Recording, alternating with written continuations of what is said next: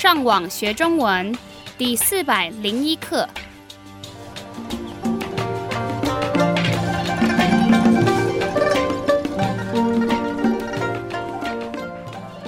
大家好，我是杨老师。大家好，我是赖老师。And hello, I'm Adam. 欢迎加入我们的中文学习课程。在今天的课程中，我们会听到一段跟连续假期有关系的对话。让我们先听等一下会在对话中出现的生字。幸福 To be blessed or happy. 义务 A duty, obligation, or commitment. 唯一 The only or sole. 坏处 Disadvantage or negative aspect. 疲倦 To tire or be tired. 让我们先听一次今天正常语速的对话。你上个礼拜的连续假期怎么样？我到了朋友家去烤肉，好久没跟他们联络了，正好趁这个连续假期去拜访他们。我们大家坐在一起烤肉，唱歌，气氛热闹得不得了。听起来很有趣。那么你呢？你做了些什么？我趁这个连续假期陪女朋友回家拜访她的家人。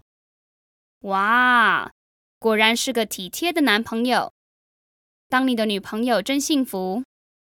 这不算什么，男生本来就应该对女生体贴一点，这是我们的责任跟义务。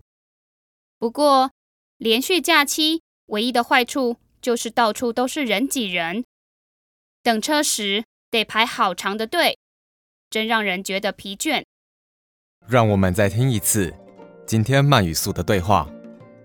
你上个礼拜的连续假期怎么样？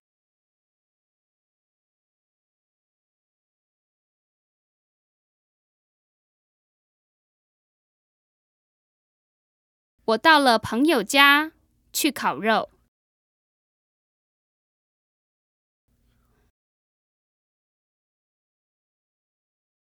好久没跟他们联络了。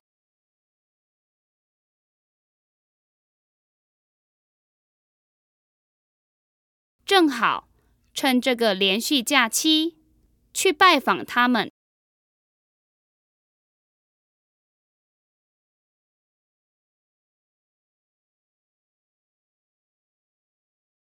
我们大家坐在一起烤肉，唱歌。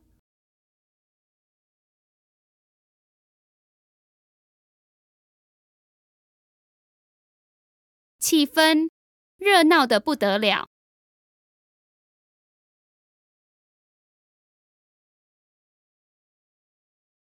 听起来很有趣。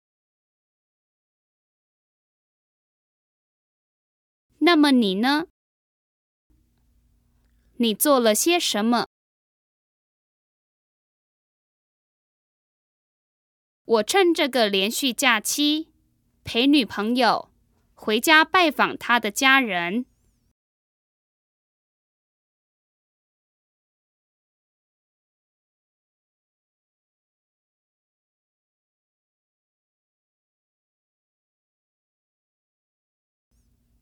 哇，果然是个体贴的男朋友。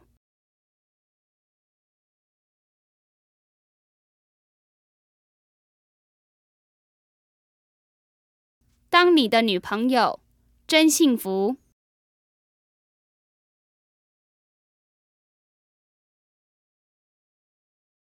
这不算什么。男生本来就应该对女生体贴一点。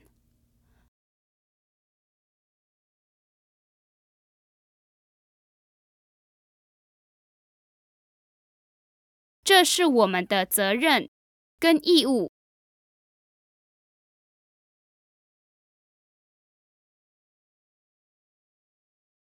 不过，连续假期唯一的坏处就是到处都是人挤人。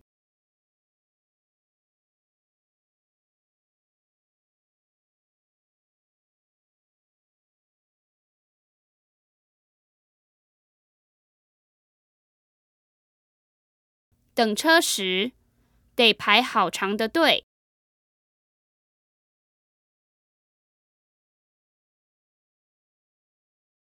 真让人觉得疲倦。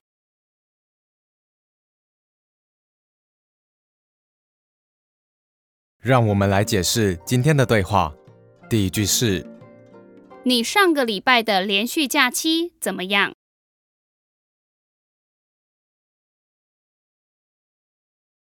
像圣诞节、春节这种节日的时候，常常都会有连续好几天的假期。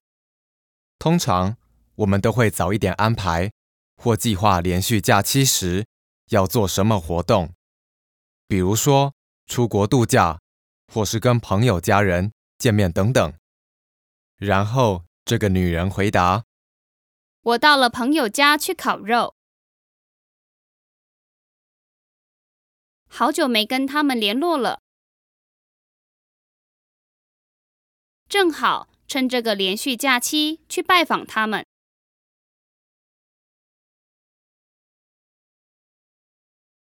我们大家坐在一起烤肉，唱歌，气氛热闹得不得了。烤肉是很多人很喜欢的户外活动，因为不但过程很有趣，气氛很热闹，也可以让来参加的人感情变得更好。所以在假日或是特别的节日里，大家都会邀请一些朋友到家里来烤肉。然后这个男人说：听起来很有趣。有时候我们烤肉的时候，除了聊天以外，还可以讲讲笑话，玩玩游戏，或是唱唱歌，气氛就会变得很愉快。所以这个男人听到他的朋友跟他分享去朋友家烤肉发生的事，觉得很有意思。接下来这个女人说：那么你呢？你做了些什么？对话里的女人也想知道她的朋友放假的时候做了哪些事。然后这个男人回答：我趁这个连续假期陪女朋友回家拜访她的家人。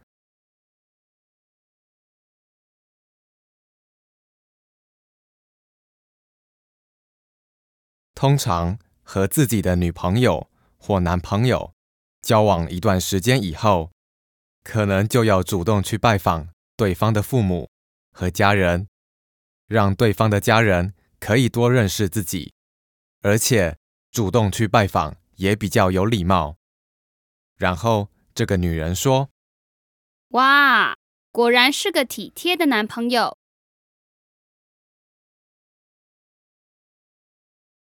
当你的女朋友真幸福。幸福是一种感觉，可能是做了自己想做的事情，得到了自己想要的东西，觉得很快乐，所以就会有幸福的感觉。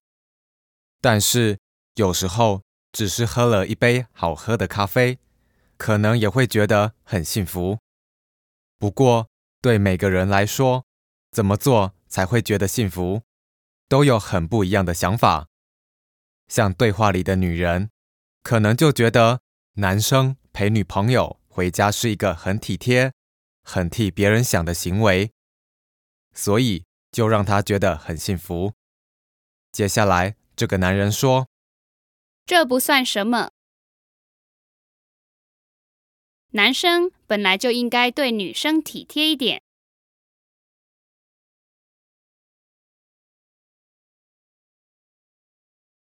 这是我们的责任跟义务。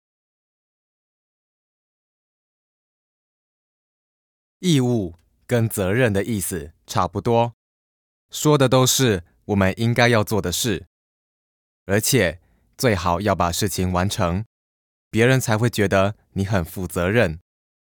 比如说，警察的义务就是保护人民，老师的义务就是教育学生等等。最后，这个女人说，不过，连续假期唯一的坏处就是到处都是人挤人。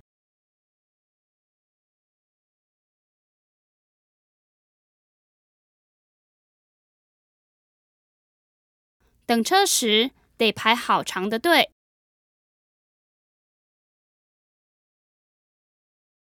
真让人觉得疲倦。唯一的意思是只有一个，坏处是好处的相反，也就是不好的地方或是缺点。连续假期的时候，大部分的人都会出去玩，或是到其他的城市去。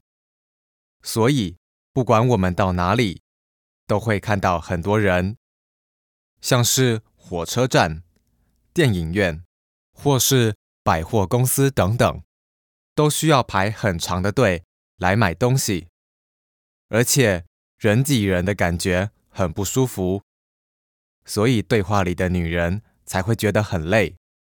好，让我们再听一次今天正常语速的对话。你上个礼拜的连续假期怎么样？